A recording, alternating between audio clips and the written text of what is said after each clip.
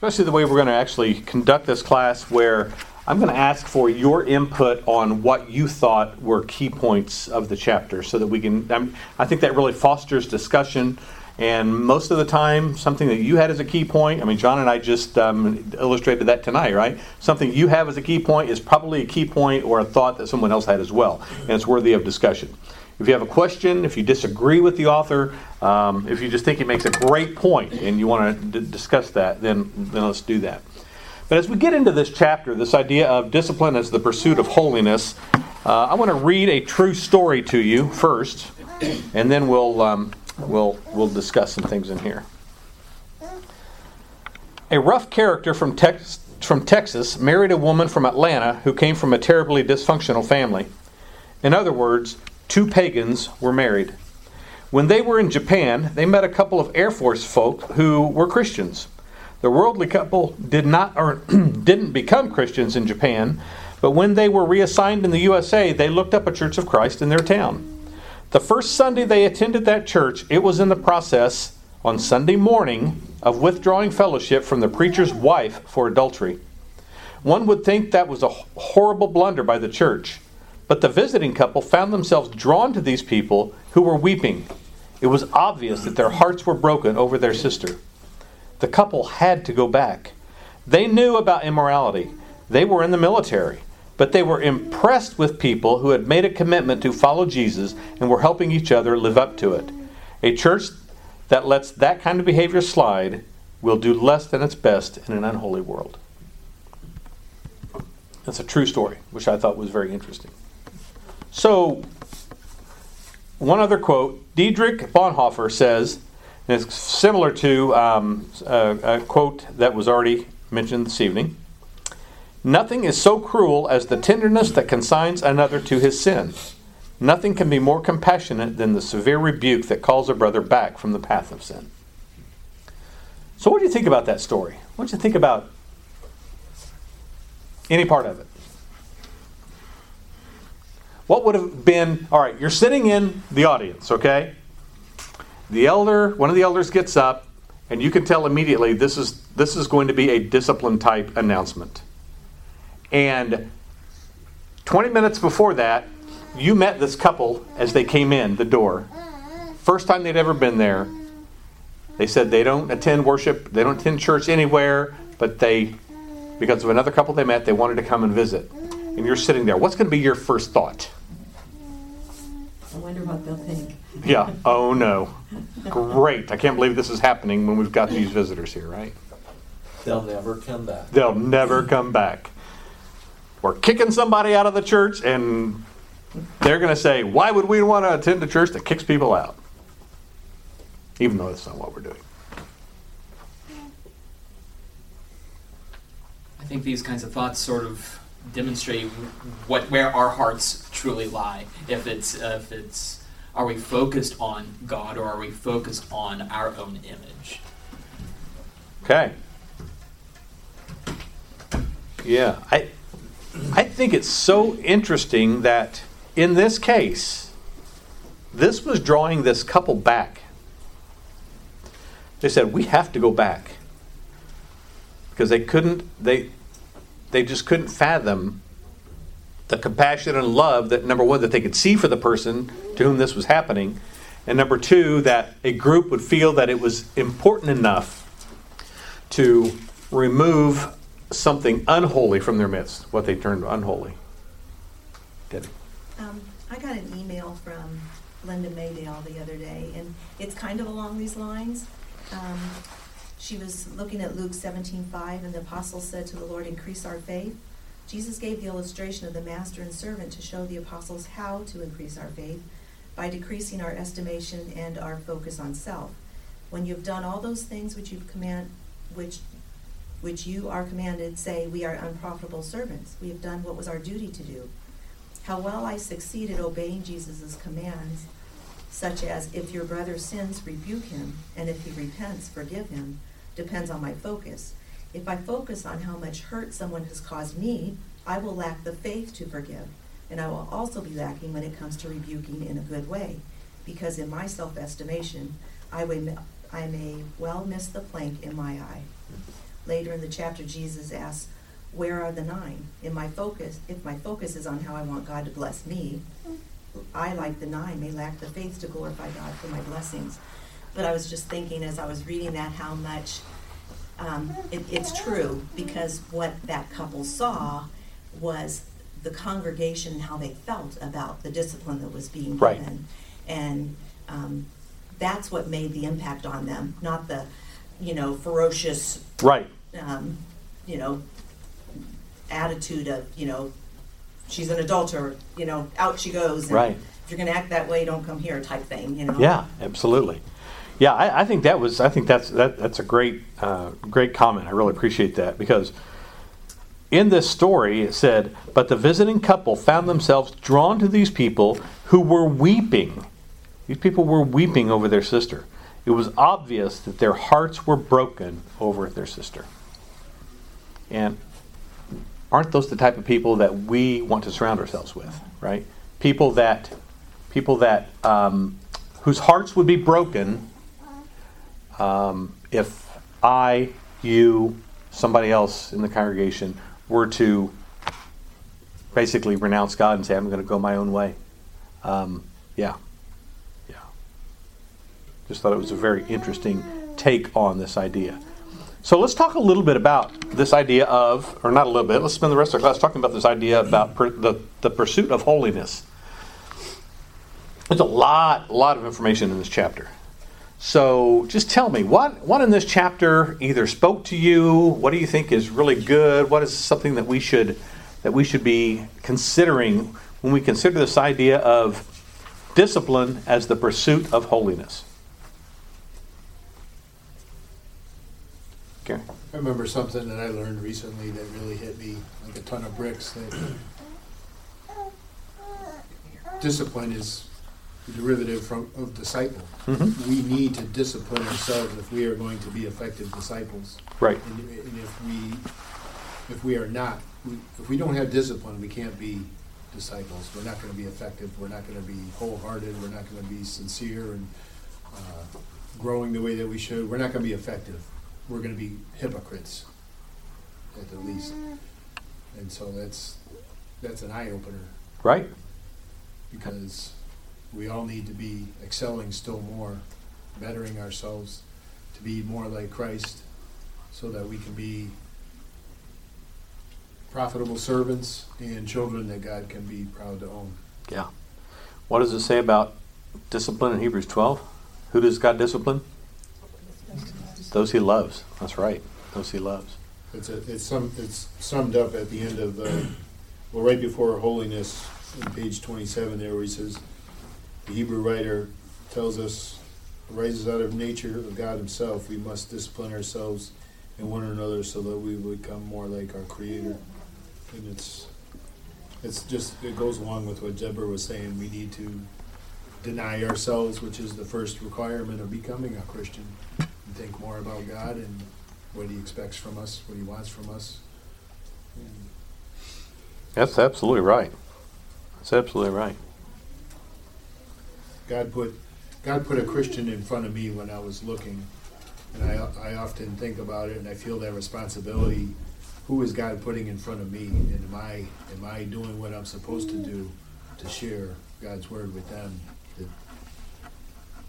Because God says his word's not going to come back empty.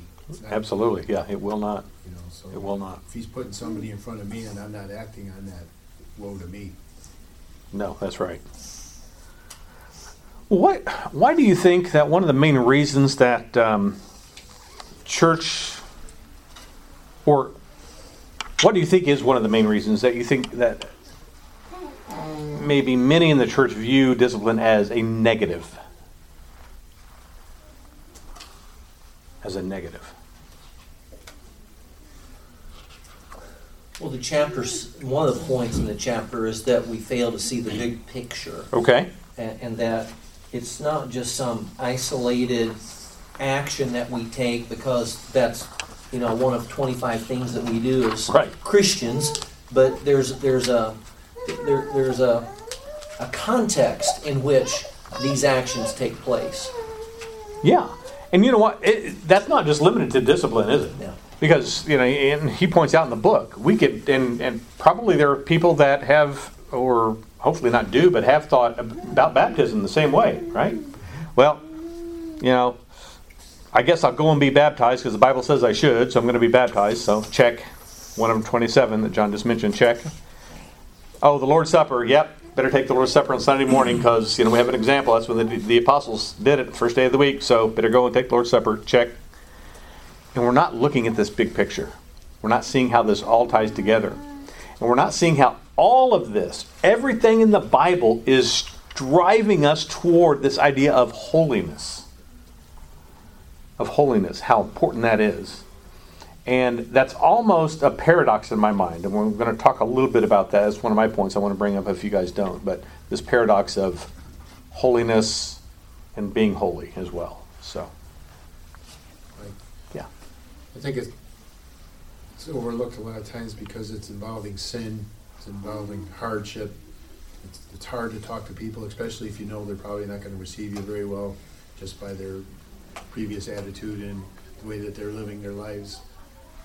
One brother put it this way: people are messy, and it's very easy to get into a quagmire of problems trying to help somebody or a couple, and a lot of times you feel like you just get sucked into the quagmire, and it becomes a heavy load. It becomes depressing. We're supposed to edify and encourage one another. It's very discouraging when you're having to deal with problems all the time. That's right. That's right. It is. So it just has a negative connotation to it. Yeah.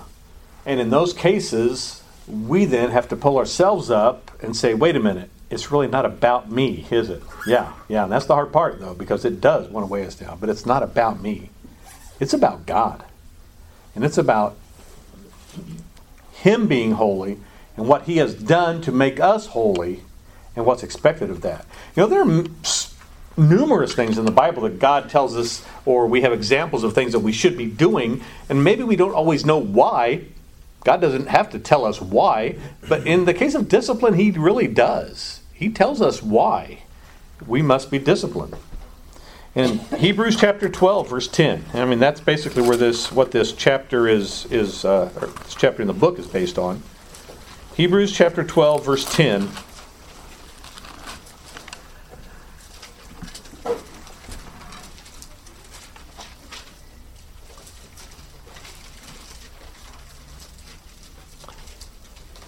I'll go back up to verse 7. If you endure chastening, God deals with you as with sons. For what son is there whom a father does not chasten? But if you are without chastening, of which all have become partakers, then you are illegitimate and not sons. Furthermore, we have had human fathers who corrected us, and we paid them respect. Shall we not much more readily be in subjection to the Father of spirits and live? For they indeed for a few days chasten us as seemed best to them. But He, talking about God, but He for our profit, that we may be partakers of His holiness. So this idea of discipline, here's the reason. Discipline is necessary, not just a suggestion, but it is necessary so that we can be partakers of His holiness. Some of the discipline might be corrective. Some of the discipline might be instructive. But it's still discipline. We're told to discipline our bodies. We discipline one another in that we are and can be and should be an encouragement to one another. That's a form of discipline. But then there's also this negative side that we want to call negative, when in reality it still should be positive. Because correcting for the purpose of trying to bring a person back in a proper relationship with God is a very positive in reality. Even though for a little while, Hebrew writer talks about, for a little while it may be a little painful. Maybe a little painful. Debbie? I was going to say, he didn't put in verse 12, I don't think, but, the therefore is to strengthen the hands that are weak and the knees that are feeble, and if we would be more active in seeing that or knowing that and doing that, it would keep us from having to have the final at the end. I would say most times. Yeah. Right? Because if you can catch sin in the young stage, and you can study God's Word with somebody, assuming their heart is open, Right. There is more of a chance of Right. turning than when I'm deep in it and forget it, I want what I want, Right. type of a thing. Right. You say can't. Yep. Sort of. Yeah. John? Well, and you do that because you care.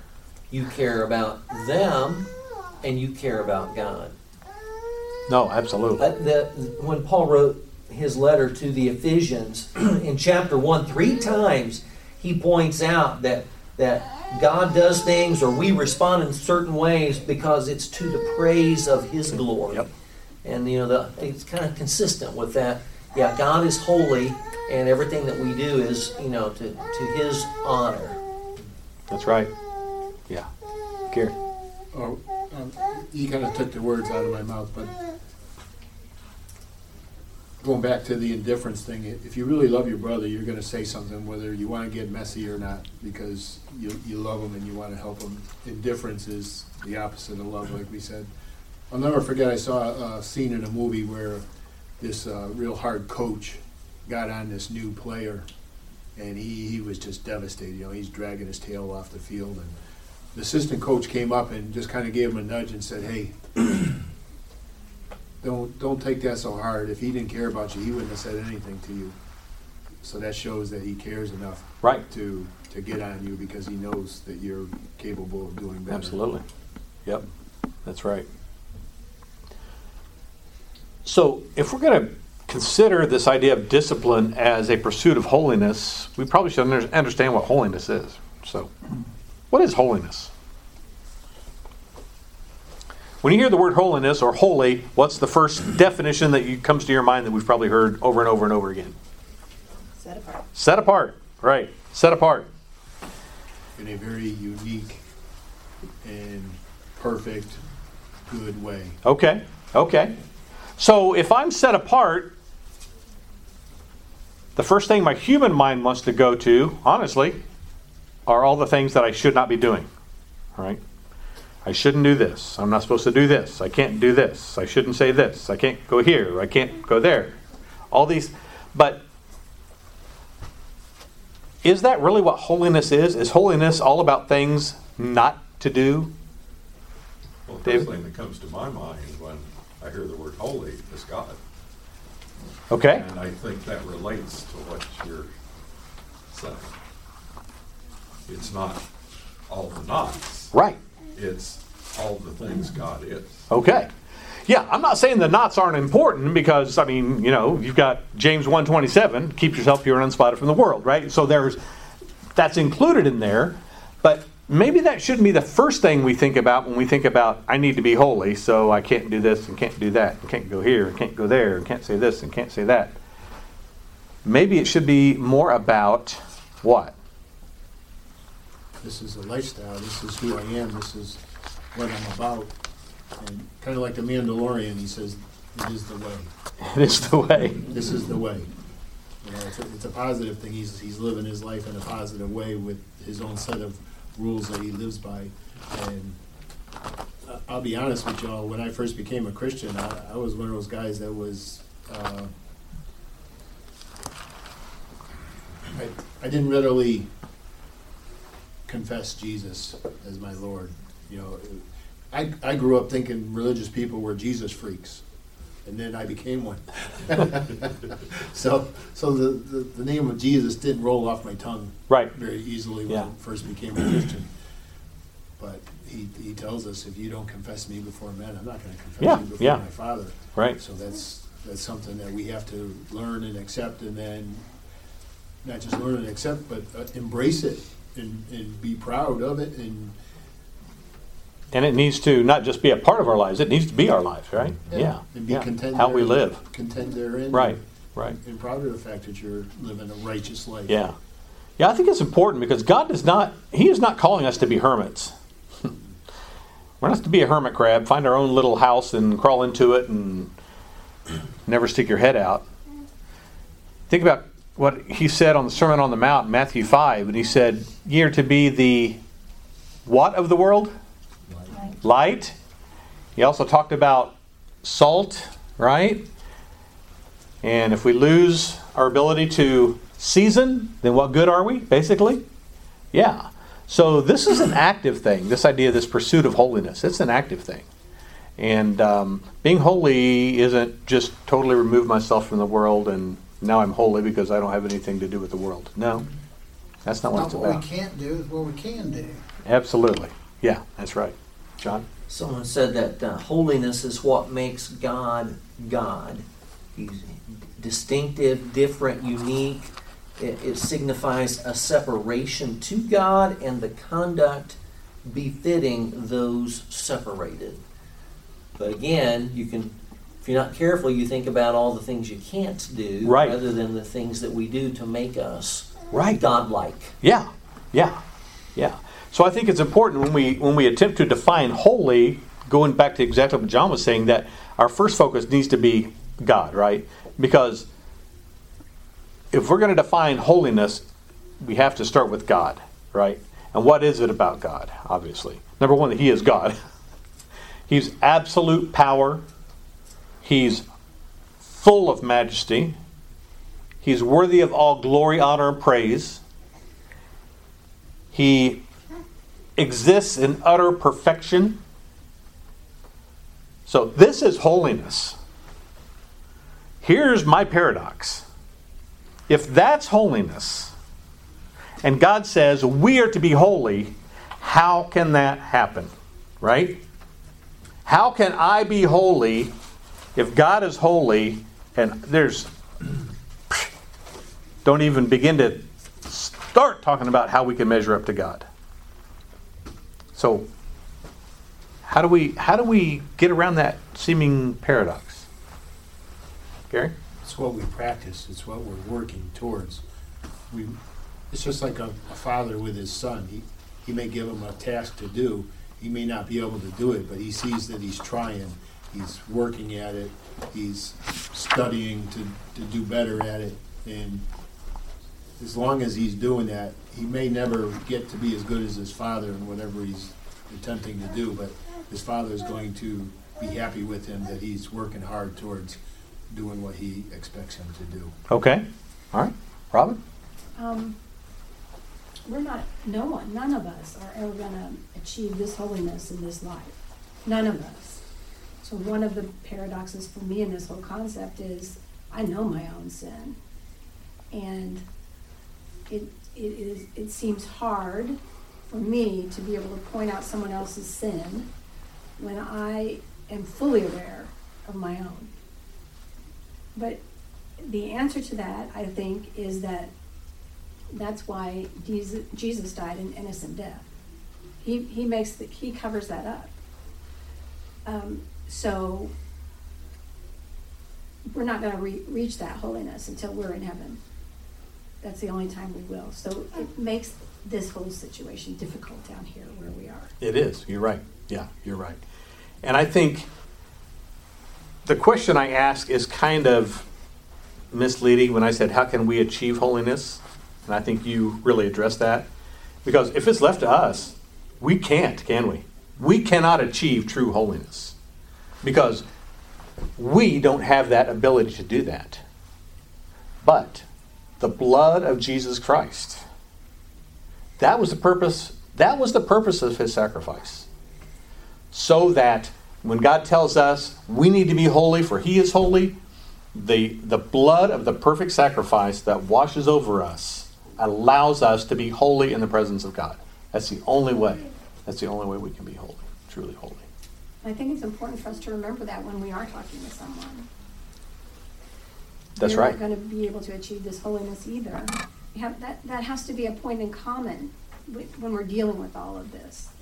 I need your help. You need my help. Kind of attitude. Right. Yeah, it's really humbling when you stop and think about, should I say something to somebody else, but then you start to look inside your own life, isn't it? That's really humbling. I know. But I think it also should be uplifting if we take it to that conclusion of the blood of Christ and what He is doing, and the fact that, you know what, I can never forget what I have done, but God has promised He will. And because of that, there again, not because of anything I've done, because what I have done has made me unholy, but because of the blood of Christ, I can be holy. Now, that doesn't mean that I just have to sit back and do nothing. The Bible still talks about our pursuit. We still need to pursue. We still need to grow. We still need to strive to be better and better. But keeping in mind that that is the pursuit of holiness. And as Robin says, until our faith is perfect, when we're in heaven, that is the only time that we will understand and be able to put on pure holiness to be in the presence of God. Micah and then Gary. I appreciate that comment that you made, that holiness is not just a status of I've put on Christ, therefore I am holy, and there's no growth in that. But the writer says we are holy through the blood of Christ, but we pursue that holiness and develop and maintain it. It is a process of growth for us. And so whenever we are interacting with others and we see sin and we're trying to address it, I need to make sure that I share that hope. Now, I'm not expecting perfection from you, my brother. No, that's because it is us working together to grow. And sometimes we may lose sight of that. Right. Yeah. And if we do that, now, people can take things the way they want, but we can come across, if we're not careful, as professing holiness. I'm holy, so I'm going to come to you and tell you why you're not, type thing, right? We have to really be careful and guard against that, absolutely. And I think what Robin said and what you said ties so closely together. And the idea that, I'm a sinner. We're all sinners. I still have struggles. And I see a struggle you're having right now. And I'd like to help you with that if we can. And if it's okay, I'll share a struggle that I'm having. And maybe you can pray for me and help me in that as well.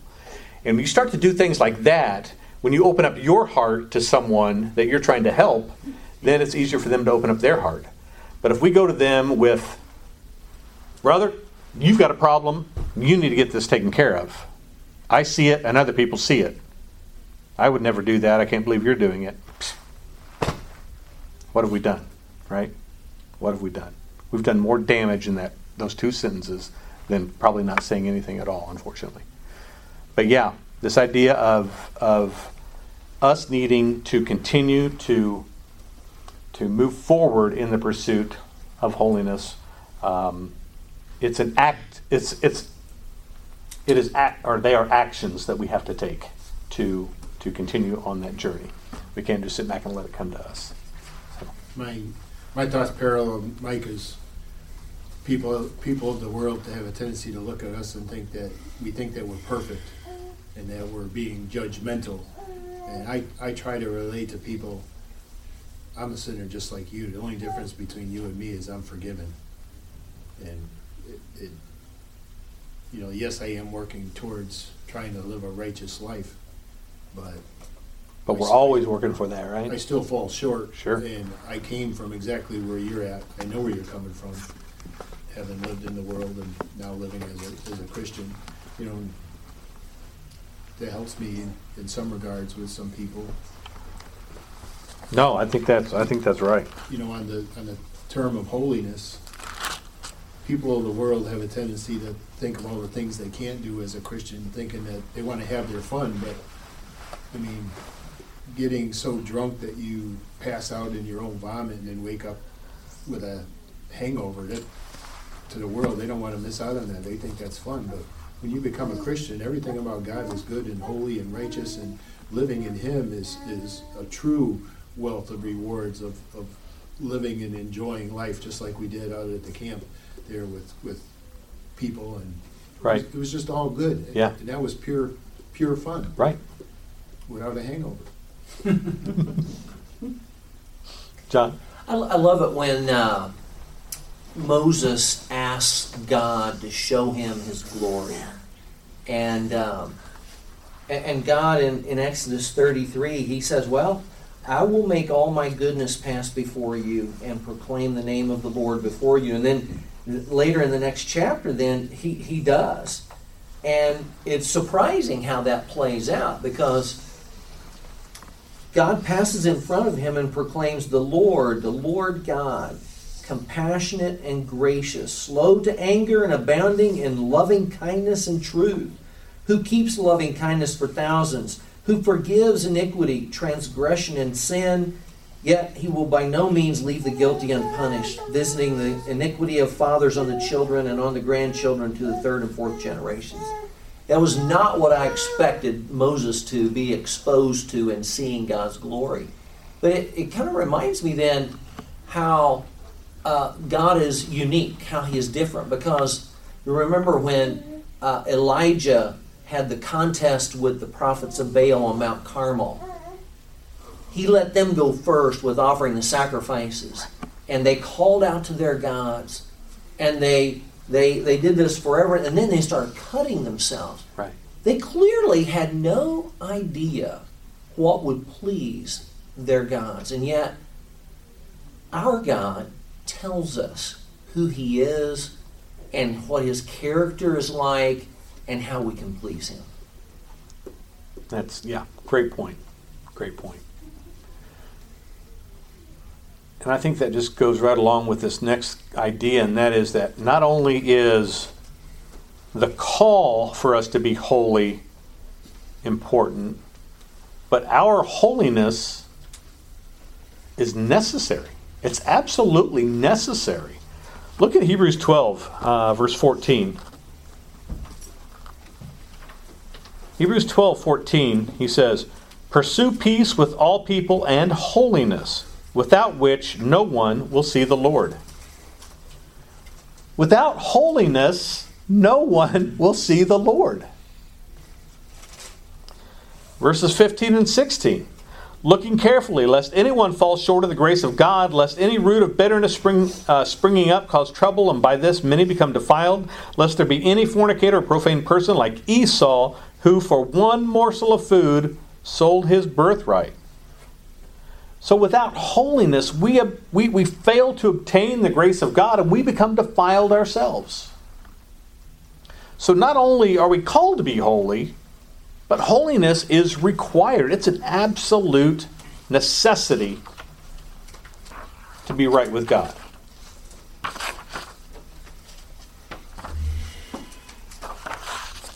And then verses 18 and 19, and then I'll skip to 22 through 25.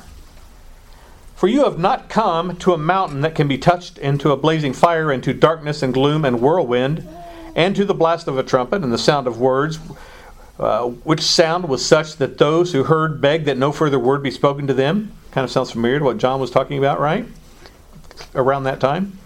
22, "But you have come to Mount Zion, and to the city of the living God, the heavenly Jerusalem, and to myriads of angels, to the general assembly and church of the firstborn who are enrolled in heaven, and to God, the judge of all, and to the spirits of the righteous made perfect, and to Jesus, the mediator of a new covenant, and to the sprinkled blood which speaks better than the blood of Abel. See to it that you do not refuse him who is speaking." So this matter of holiness was so great back then, and it continues to be great even in the new covenant. It is so important that it cannot be forgotten, it cannot be ignored. That our pursuit of holiness must be at the basis of all discipline. Whether we're disciplining ourselves, whether we're helping to instruct others, or whether we are conducting corrective discipline to bring someone back. This idea of holiness. I think Jesus helped in reminding us to do this. We need to be as innocent as a child. That's something that we can look at and we can see the simplicity of that and understand that. And we need to be of the mindset of just being pure and simple and honest as a child. Yeah.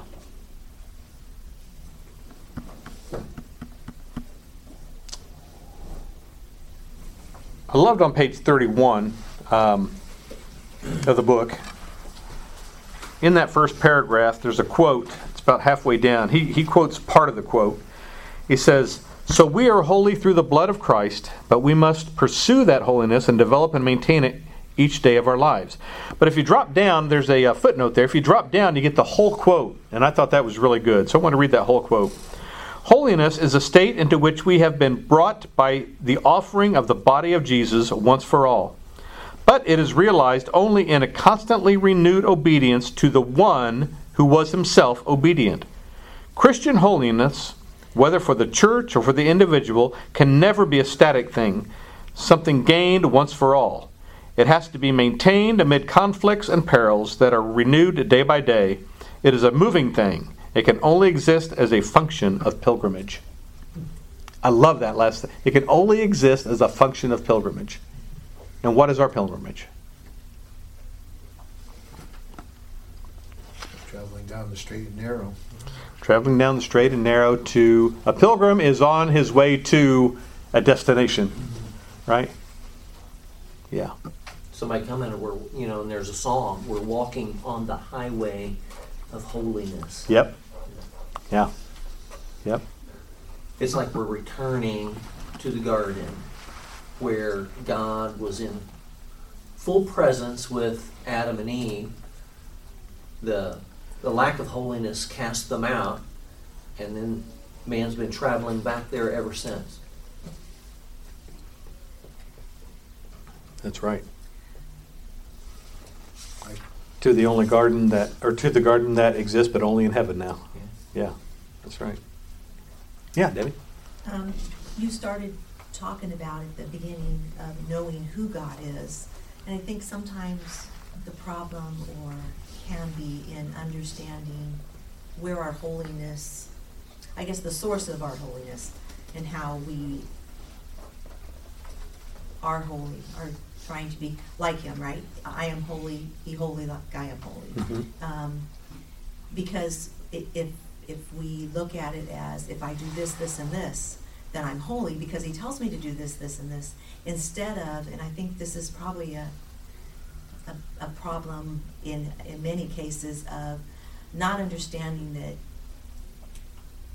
if we draw on our own power to become holy or to do these things, that's when we become so overwhelmed after a while because it's our own strength. Yeah. And it becomes a futile effort, doesn't it? Yes, to be able to draw that power from him, right, and rely on him for that power to wear us out and help us to pursue holiness and right, put up with the messy things for a period of time.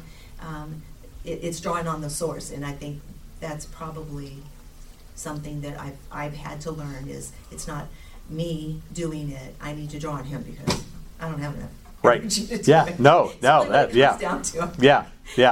Yeah. Or wisdom. Yeah, or the wherewithal, right? Yeah, yes. yeah.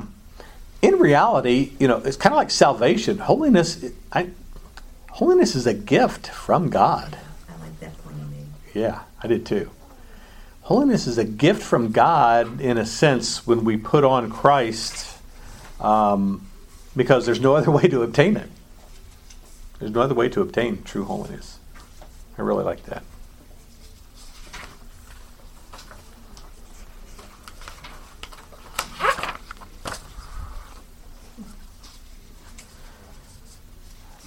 I like this little statement here. It says, if the holiness of God accomplishes in our lives what it did in the lives of men like Isaiah, we will become increasingly aware of the depth of our own sin and of our own desperate need for forgiveness.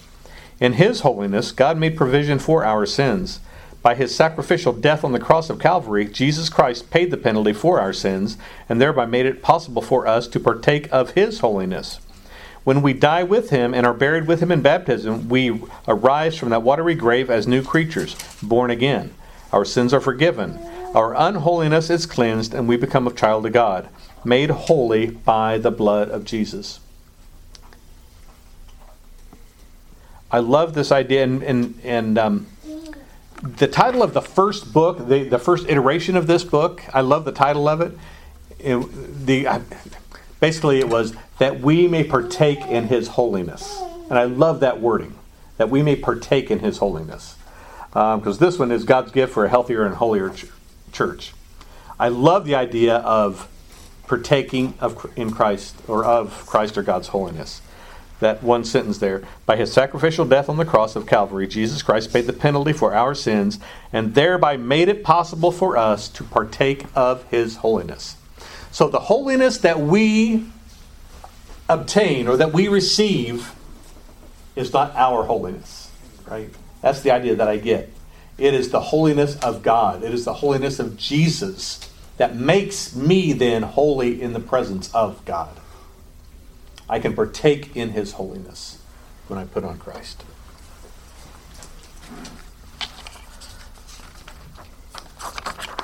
So we've got about 4 minutes left. What about this last couple sections there? Is there anything in this idea of holiness and discipline? We've kind of touched on a lot of these points as we go over, which I think is good. I love covering the chapter this way, where one thought leads to another, and because you lay it out in a book and you read it and it's one, but the idea of discussing it like this allows the subject and the thoughts to flow from one to another, and I think that's really good for us to consider it that way.